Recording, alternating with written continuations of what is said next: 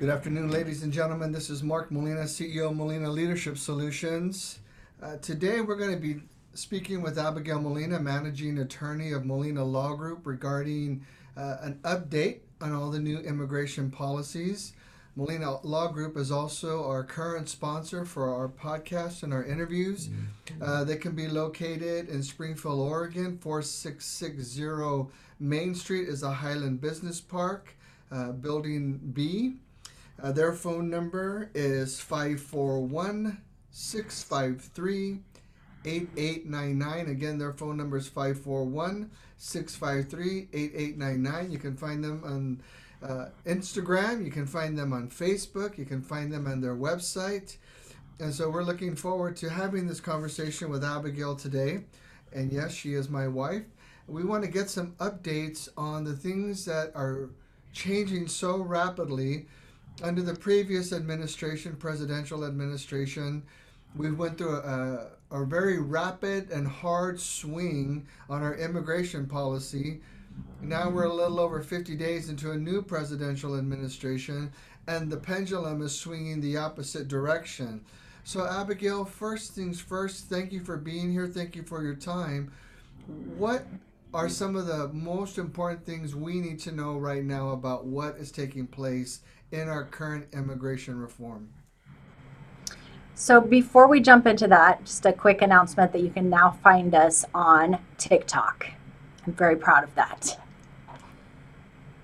Very good. We're trying to reach all levels of society with information about immigration reform, and we're doing that because, as you said, it is a lot. There have been a lot of changes. There were so many changes under the Trump administration. Most of them never made it into the news, never made it into general knowledge or circulation. And so we really try hard to get information out onto social media in formats that are understandable, ways that people can digest easily, and don't need a law degree in order to understand. So right now, we're seeing all kinds of immediate, dramatic, and drastic shifts into areas that were pending, whether it's DACA or issues that are taking place at the border. There's what we know, there's what we think we know, and then there's what's really going on. First, let's talk about what's going on with the hot topic of DACA. Right. So DACA was under attack in the Trump administration. Trump actually ended DACA, refused to accept new applications for a long period of time, several years, and was going to wind down any renewals. And so the Supreme Court ruled on that decision was not lawful, but that administration still continued to refuse to move forward with DACA. Since Biden has taken office, DACA is back on. That was actually a change that happened in December before Biden took office because of ongoing litigation. And so the courts ruled that Trump couldn't continue to refuse. So he had to start accepting new applications in December of 2020. So DACA is fully restored, and Biden did announce that it is fully restored and is no longer in danger of being ended. The Biden administration, including, decided that it would not pursue any further litigation defending the ending of DACA. So DACA is back on, and in fact, last night the House voted on a bill that would provide an expansion of those that are currently eligible for DACA and a pathway to citizenship. So that's the latest with DACA. Now, just so everyone that's listening understands that just because it's passed the House, it has not passed the Senate, so there's still another round of conversations and voting that has to take place around this issue, correct? Correct. And I'm not an expert on this. In fact, I started promoting it as, I knew it wasn't a final, a law yet or anything, but I saw it as a big win. And it is a big win. I think we should be happy about that progress. But currently in the Senate, we've got a 50-50 split. And so I felt, confident that it could make it through the Senate. But many of my colleagues are fearful, concerned that it will die in the Senate, as most immigration reform bills have in the past 20 years died in the Senate, passed by the House and died in the Senate, because it just gets bogged down, and they need 60 individuals, senators, to proceed to a vote.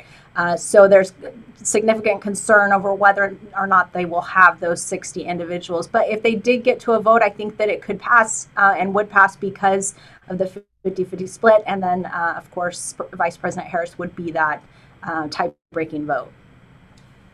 So, what are some of the, if this passes, what are some of the positive aspects of this bill or this change that people that are in this this umbrella under DACA, how could this positively impact them? Well, this has been something that's been ongoing for at least since I started in immigration law as a legal assistant in 2000. So 20 years ago, this has been an ongoing conversation of what should and could be done to provide a permanent legal status to individuals who were brought here as children. So you're talking about people who did not make a conscious choice at the age of 2 to enter the U.S. and remain here unlawfully. So it's been a topic that has gained traction over the years and has frankly held widespread support amongst the citizens in our country, because of the fact that these are not individuals who chose to come here. They've been here. This is home to them. They speak English. They've gone to school here. In order to qualify for DACA, you can't have had an extensive criminal history. So these are not the quote unquote criminals, murderers, and rapists that Trump said that Mexico was sending or other countries were sending to us. So that's why this program has held widespread support in our society. So a pathway to citizenship for those who are dreamers or those who qualify for DACA would mean the world. It would mean no longer fearing that you might be deported because some president decides that he doesn't want to continue the DACA program. I have colleagues who are attorneys, immigration attorneys, who have DACA and had to be afraid for the last 4 years that they might be deported if DACA ended. So it's just ridiculous to think about deporting such a large group of individuals who've grown up in the U.S., who've contributed. Many of them were essential frontline workers during the height of the pandemic. So it's ridiculous to me, and hopefully to those who really sit and think about it, to consider deporting them back to a place where they don't have any memory of. Many of them don't speak the language even of their birth countries.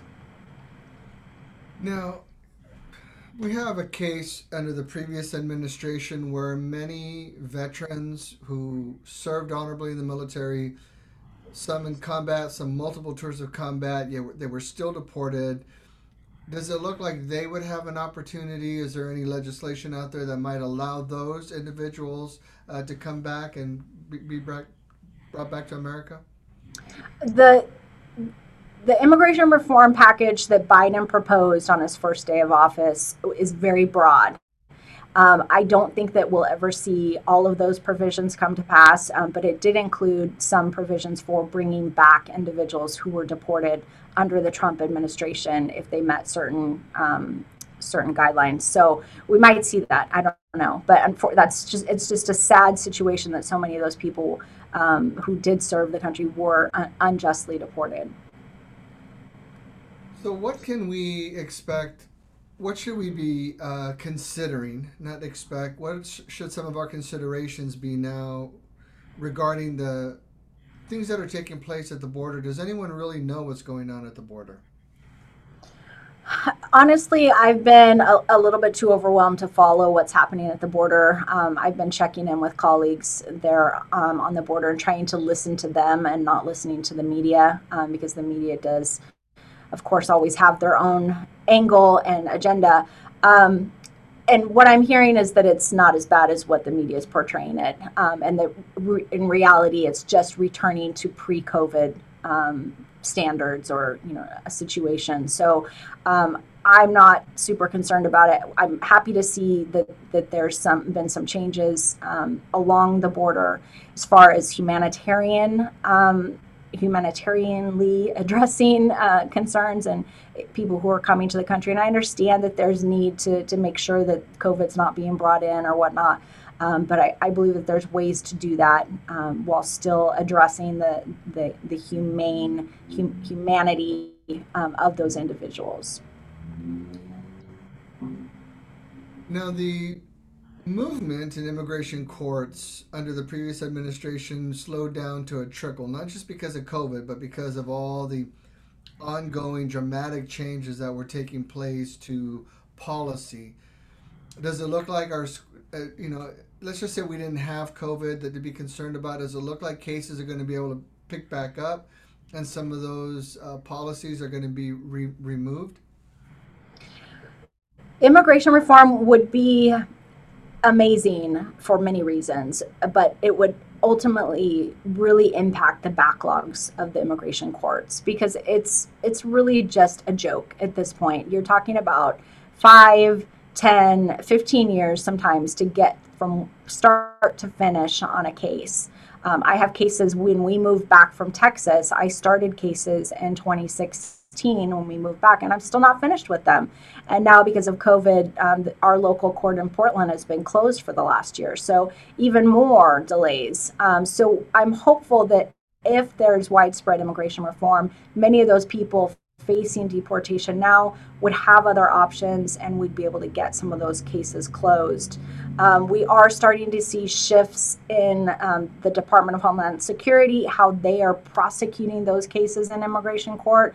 So kind of a return to more reasonableness, which cases should be prosecuted, which cases should just be closed because they're not a threat to our community. They're not doing anything to harm us. So let's just close those cases. We are starting to see small changes like that have started happening since Biden took office. What about the Muslim ban that was instituted by the previous administration?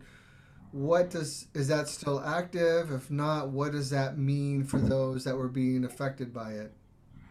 I believe that was canceled. I'm like 98% sure that was canceled. What does that mean then? What does that mean to those who have hopes of having family members who might be Muslim? Obviously, the case is Muslim, or the assumption that they're Muslim. Would they be able to continue forward with either residency or citizenship or student visa, things of that nature?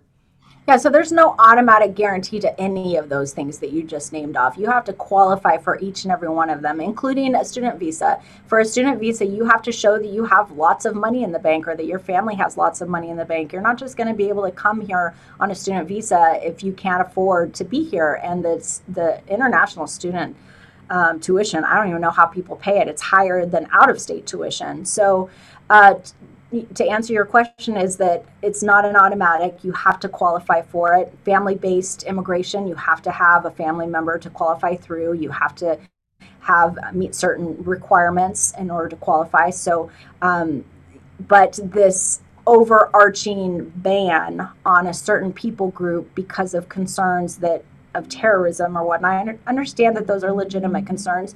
But there's other ways to address that than just a flat out ban for everyone.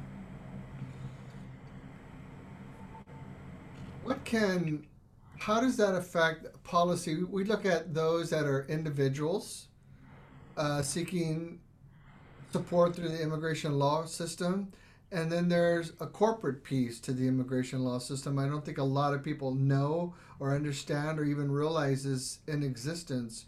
Can you separate those two a little bit and talk about a little bit of those processes? So are you talking about employment-based versus family-based? Okay. Yeah, so there are two basic methods or not, there's more than two, I guess. Let's say there's three. Let's say there's four. We're going to do Immigration 101 here real quick. So you've got family-based cases, obviously through a family member. You've got employment-based cases that are through an employer. And that employer could be you could be self-employment. So that includes like investors or, business owners who have a company. And then there's humanitarian-based cases. So people that have been victims of different crimes or have been victims of domestic violence. And then you also have the visa lottery. A lot of people don't know about that. That's not really common knowledge. You can apply for, and if you win, it's like winning the lottery. Then you get a green card and you get to come here. So the Visa lottery, how long has that been in existence? I never really understood what that was. I've only begun to hear about it briefly the last couple of years. I can't answer that question. I don't. I haven't done too many of those applications. I have known one person who got it, and then I ended up. And I only found out that they got it because I ended up defending that person after some criminal history, and so we had to try to have that person be able to keep their residency after some criminal history. We didn't end up winning that case, but I can't speak to like how long it's been in existence. But I think it makes sense to have some other method. If you feel lucky and you apply enough times, maybe you'll actually win it. I always understood that the lottery system, I've heard it mentioned many times in the immigration debate, was a preference, and that you should just enter the lottery and see how many family members you may or may not be able to come, or you have this many options for this demographic of individuals to come. Let's say you have 1,000 applications available for someone from out of India, for the sake of this discussion, but you have 10,000 people that want to come, and they would all put their name in the lottery for those 1,000 application and see what happens. Is that a correct assumption? That's how I understood it when it was explained. Right, and if I remember correctly, I think it has to do with Congress sets the number of visas or green cards available for each country. And so certain countries have a higher demand. They're going to have more people applying. And so those countries aren't going to have a lottery. So you're talking about countries that where there's not so much of a demand, there are extra visas available. And so they can put those into a lottery. So, applying for asylum, coming to one of the nation's borders, whether it's our southern border, our northern border, or the eastern coastline or the western coastline, coming looking for asylum or some sort of governmental intervention, is that within the Constitution or is it a crime? Seeking asylum, uh, since I don't know when it started, but since the asylum program took effect, it's been a right, not constitutionally, but by regulation, by law, to receive people, and whatever process there might be.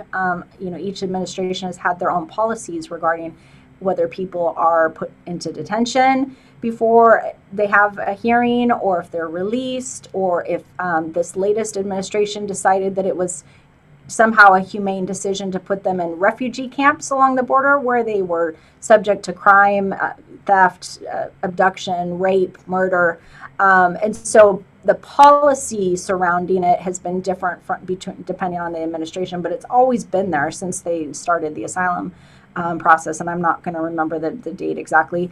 But that is a right. Now, whether you qualify for it, that's up for someone else to decide, either an immigration judge or an asylum officer to decide. And those are legal questions that are complex and complicated. You cannot just say that this type of case will win and this type won't. Each case is dependent on the facts and dependent on the law at that time, which is constantly changing because of case law. So, if someone has a friend or a family member that wants to seek residency, asylum, or citizenship. I'm not the attorney. I don't know. I'm not an expert in immigration law. Just so people can understand they meet with an immigration attorney and then what? It depends on what their situation is. So many of the clients in our office were individuals who fled Central America and Mexico and presented themselves at the border requesting asylum, and so then they were processed and released. And allowed to join family members here in Oregon or throughout the country, and then later present in immigration court. And so my job is to hear their stories, advise them of their rights and options, and then if they choose to move forward with our office, begin to prepare their case the best that we can, depending on the current case law, for presenting their asylum claim, whether it's before an immigration judge or the asylum office. And the complication is that, like I said, these cases take so long, and case law is constantly changing. We're constantly having to reevaluate a case that maybe would have been a qualifying case when they first came to us. Maybe now it won't. And so, what are some ways that we can deal with that and help our clients the best way possible? And what does that look like for employment-based immigration support? So employment based, I haven't done a lot of those, and so I can't really speak to that. But there's different options. For example, a student that's been studying here, they can qualify for a 1 year, or in some cases for STEM, people who've been studying in the STEM areas of study, they can qualify for 2 years. And so once that OPT, optional practical training, ends, then there's options for other professional visas, H-1Bs. From there, if an employer can show that there's a lack of U.S. or permanent resident applicants, then that individual could possibly qualify for their green card through a long, lengthy, difficult process, expensive process, that to show that that there's been advertising done, recruitment efforts have been made, and that position cannot be filled by anyone but this immigrant. And so it's not this whole thing of they steal our jobs. It's ridiculous because the Department of Labor has set up so many obstacles for immigrants to come and steal jobs, at least legally. Now, talking about undocumented workers, that's a whole nother topic. I see that as based on demand. As long as there's employers who are willing to employ undocumented workers because they feel that they can take advantage of them or pay them less, there's always going to be a supply. It's just an economics question. For those of us that don't know, and I don't know, let's just say our agricultural community, which is large here in the state of Oregon, at one point it was 85% of our economic driving power. And we do know that we have quite a large force of workers, whether or not they're documented or undocumented, I don't know. But if a local farming company or personal family farm wanted to support their workers and helping them get citizenship in this employment base, they could do that, right? No. Is that good enough of an answer? Yeah, well, I don't know. That's why I'm asking because I don't know what the law is, so that's why I'm asking these questions. Yeah, thank you. That's a great question because I think people assume a lot and they think they know. And same people that say, well, if they want to be here, they should go get in line, do it the right way. And the people that say that, they don't even understand how the right way works. And so your question about, well, these employers that are employing undocumented workers, I hear from employers all the time that would do anything. They would bend over backwards. They would spend $1 million if they could help their employees become have legal status. And the laws currently, they don't allow it. So the short answer is no, and the longer answer probably would take too more time than we have today. Real quick, let's talk about, is it possible for undocumented people, individuals, employees, whatever the case is, to register to vote and then vote? I don't see how. Um, People say, okay, so in Oregon, if you get a license, you're automatically registered, right? I don't know how that works exactly. And now that licenses can be given to anyone, regardless of legal status, I can see that could be a concern. But that I'm aware of, people, getting registered to vote and actually voting, I haven't seen it. I don't understand where this widespread voter fraud claims, from our last election came from. Um, I don't know. That's a different topic. Yeah, well, it's just interesting because it comes up right now that the undocumented workforce that we have here has driver's license. Now they're going to be automatically have the ability to vote, going to automatically be registered to vote. And I don't think that's true. I think there's still a lot of safeguards in place. I don't see that as a reality, but it's something that's believed, and perception is reality, unfortunately. Yeah, I'll have to pull that up actually because I'm sure that when they changed the law here in Oregon to allow for undocumented individuals to get a license, which to me makes sense. We don't want, from a policy standpoint, we don't want a bunch of people driving around without licenses because then they're not going to have insurance, and then if you get in an accident with an uninsured driver, we all know that that's a horrible situation to be in. So it makes sense to give licenses to anyone regardless of status. So I'm sure that part of that process of changing that law here in Oregon required that now, in order to automatically register someone, there's got to be a step in that process of making sure that the person who's getting the license is also a U.S. citizen and authorized to vote. Because you also have, permanent residents applying for licenses and they're not getting registered to vote. So there's got to be some check in that. I'm sure. I'm sure somebody thought about that.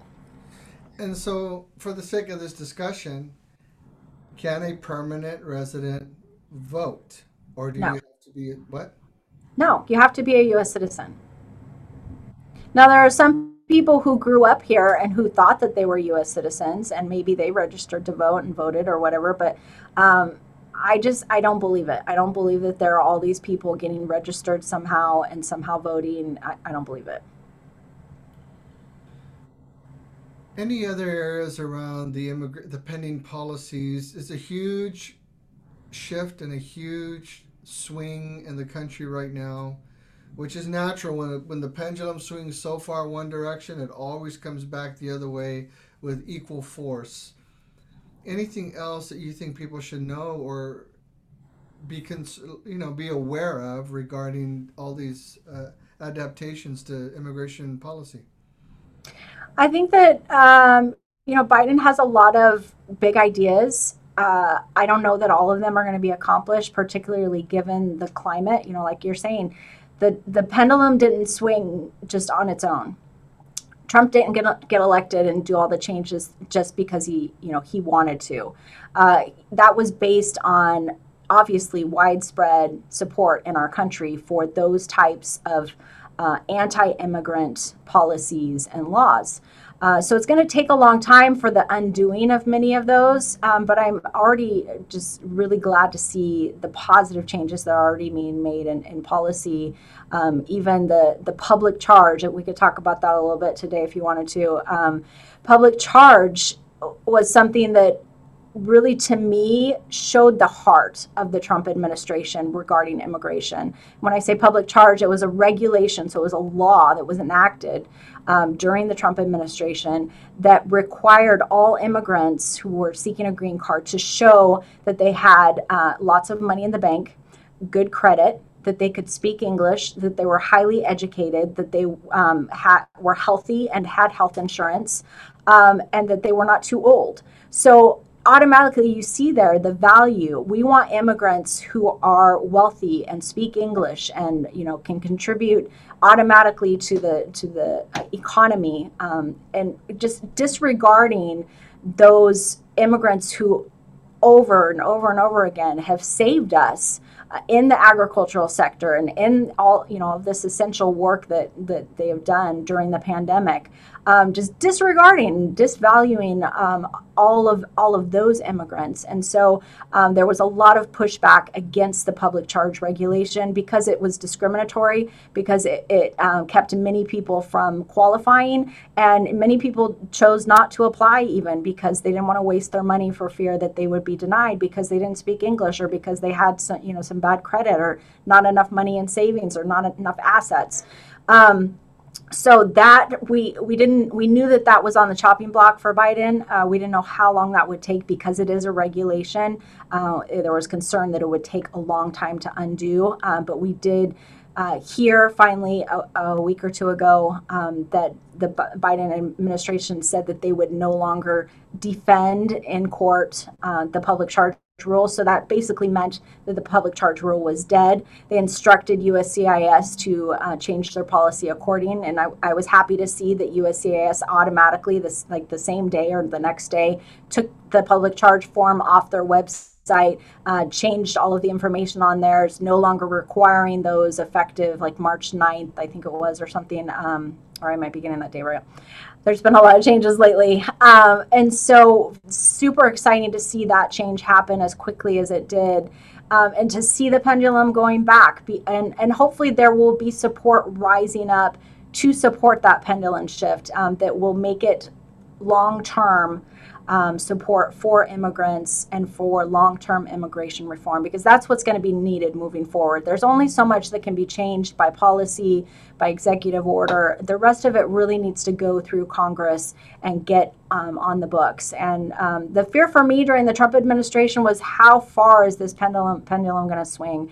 Is it going to go so far to white supremacy that there's, this nation of immigrants that was founded on immigrants? Will there still be a place in the future for immigration and for immigrants? And that was seriously a question for me. You and I have had some personal conversations about whether this country reflects our values currently, and where we see ourselves long term. And so it was encouraging to me to see Biden be elected and take office, and for these changes to be made. But it's a long road ahead. Now, what does USCIS stand for? That's U.S. Citizenship and Immigration Services. That's the under the umbrella of the Department of Homeland Security. They are the ones that process all applications for benefits, so green cards or work permits. They process all those, and it was interesting to see the change. Okay, so like I said, Biden announced no more public charge. USCIS followed instructions. Compare that to last summer when the Supreme Court said, no, Trump, you can't end DACA like that. And USCIS came out maybe a month later saying, no, actually, we're still going to go down this road. We're not going to be accepting DACA. It was just shocking to see the branches of government, not, one branch of government not respecting another branch. It was scary to me, honestly. And so we all understand that USCIS is belongs to the Department of Homeland Security, which belongs to the executive branch of government. Correct. And you also said that public charge was a regulation. Right. What's the difference between a regulation and a law? That would take a long time to explain, but the short answer is that when there are agencies, so like USCIS is an agency, there are rules that govern agencies, and those are called regulations. So it's a law, but it's not like a statute or the Constitution or whatever. They really address more like how does and some laws, some statutes end up getting broken down into regulations that explain like how does this law actually function and what's actually required. So then it's a regulation specific to USCIS. Right. Okay, very good. I think we only had about 30 minutes. I think you have another appointment coming up. What else is important to you that you think people should be informed of right now regarding the pending changes in our immigration policy in Washington? We could talk about TPS, temporary protected status. That was just extended or to include Venezuelans, which I think was really a long time coming. Trump kind of addressed it on his way out, but now it's officially been established as a country that will be offered temporary protected status. So that means anyone who's from Venezuela or who lived in Venezuela before coming to the U.S. Is eligible for that status. It's a work permit that can be renewed. It's an 18-month period initially, and it usually ends up getting extended indefinitely. I think that's a big deal. So I just want to make sure I understand what TPS or temporary protective status means is that if they're coming here, those that qualify for TPS, temporary protective status, they're automatically given a green card so they can work and go about building a life here? So green card is different. Green card is permanent residency. So a work permit is what they would be eligible for. It's a temporary status. It's not a permanent status, but it could potentially be used for future to get legal status. Like for example, one of the pending legislation in Congress right now is that anyone with TPS would be automatically eligible for permanent resident status. So no, it's not a green card. It's a work permit. It's not automatic. It's something that has to be filed. There's a filing fee. So there's documents that have to be submitted. There's a process. They have to be fingerprinted. They're then going to be in the system. So if TPS ends, which Trump tried to end TPS during his administration too. There's so many changes. Like, how do you even stay on top of how many changes there were? But he tried to end it. He announced he was ending it, which sent another large group of people into a tailspin of like, what are we supposed to do now? How do we just return to this country, a country that we haven't been to in 20 years? So it's not, it's not permanent. It's temporary. But hopefully it will be extended and continued in the future because Venezuela right now is not looking good. It's not great. And so I think that's important what you said regarding they have to be fingerprinted. There's an accountability process. There's documents. They're not. Someone is not showing up and saying, "Hey, I'm from Venezuela," and someone saying, "Oh, okay, well, come on. We don't have any concerns." And sometimes I believe that process is deliberately misrepresented on how people are being allowed to participate in this country. Absolutely. I mean, it's bureaucracy. It's the government, but it's for a reason. And there's throughout time, throughout my experience in immigration law, I've seen a lot of changes that have addressed, potential abuse of the system, potential fraud. So there's lots of checks and balances in place, and I'm sure that people slip through the cracks or whatever, but eventually they're going to get found out and probably get deported for that, and they're going to have to live with that hanging over their heads for the rest of their life. So it's never a good idea to commit fraud. It always comes back to you. Any other final comments you'd like to make, Abigail?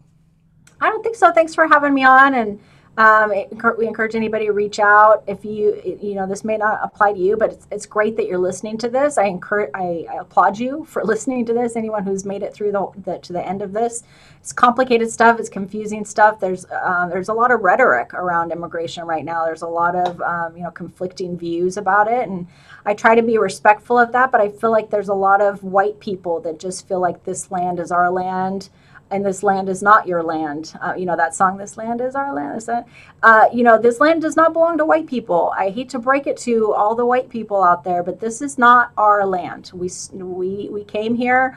That's great. We came here or whatever, but lots of other people were here before us, and lots of other people are coming here with a right to come here. And I love to see the diversity of our country, and I hope that continues. I would hate to see it end up being an island of white people. I would just hate that.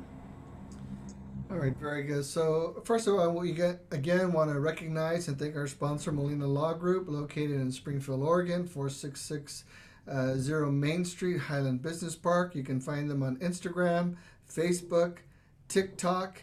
Their office number is five. Twitter. We're on Twitter too. There, that's right. There's a new one. Twitter, growing every day. Their office phone number, 541-653-889. Again, 541-653-889. If you have any immigration questions, you have friends or family, loved ones, community members that need some questions answered, reach out and give them a call. And soon you'll be able to find Molina Law Group in Beaverton. They'll be having an office opening up in Beaverton very soon as well. Abigail, thank you for your participation. Thank you for the update. And as things unfold in our immigration policy, we look forward to having more conversations with you.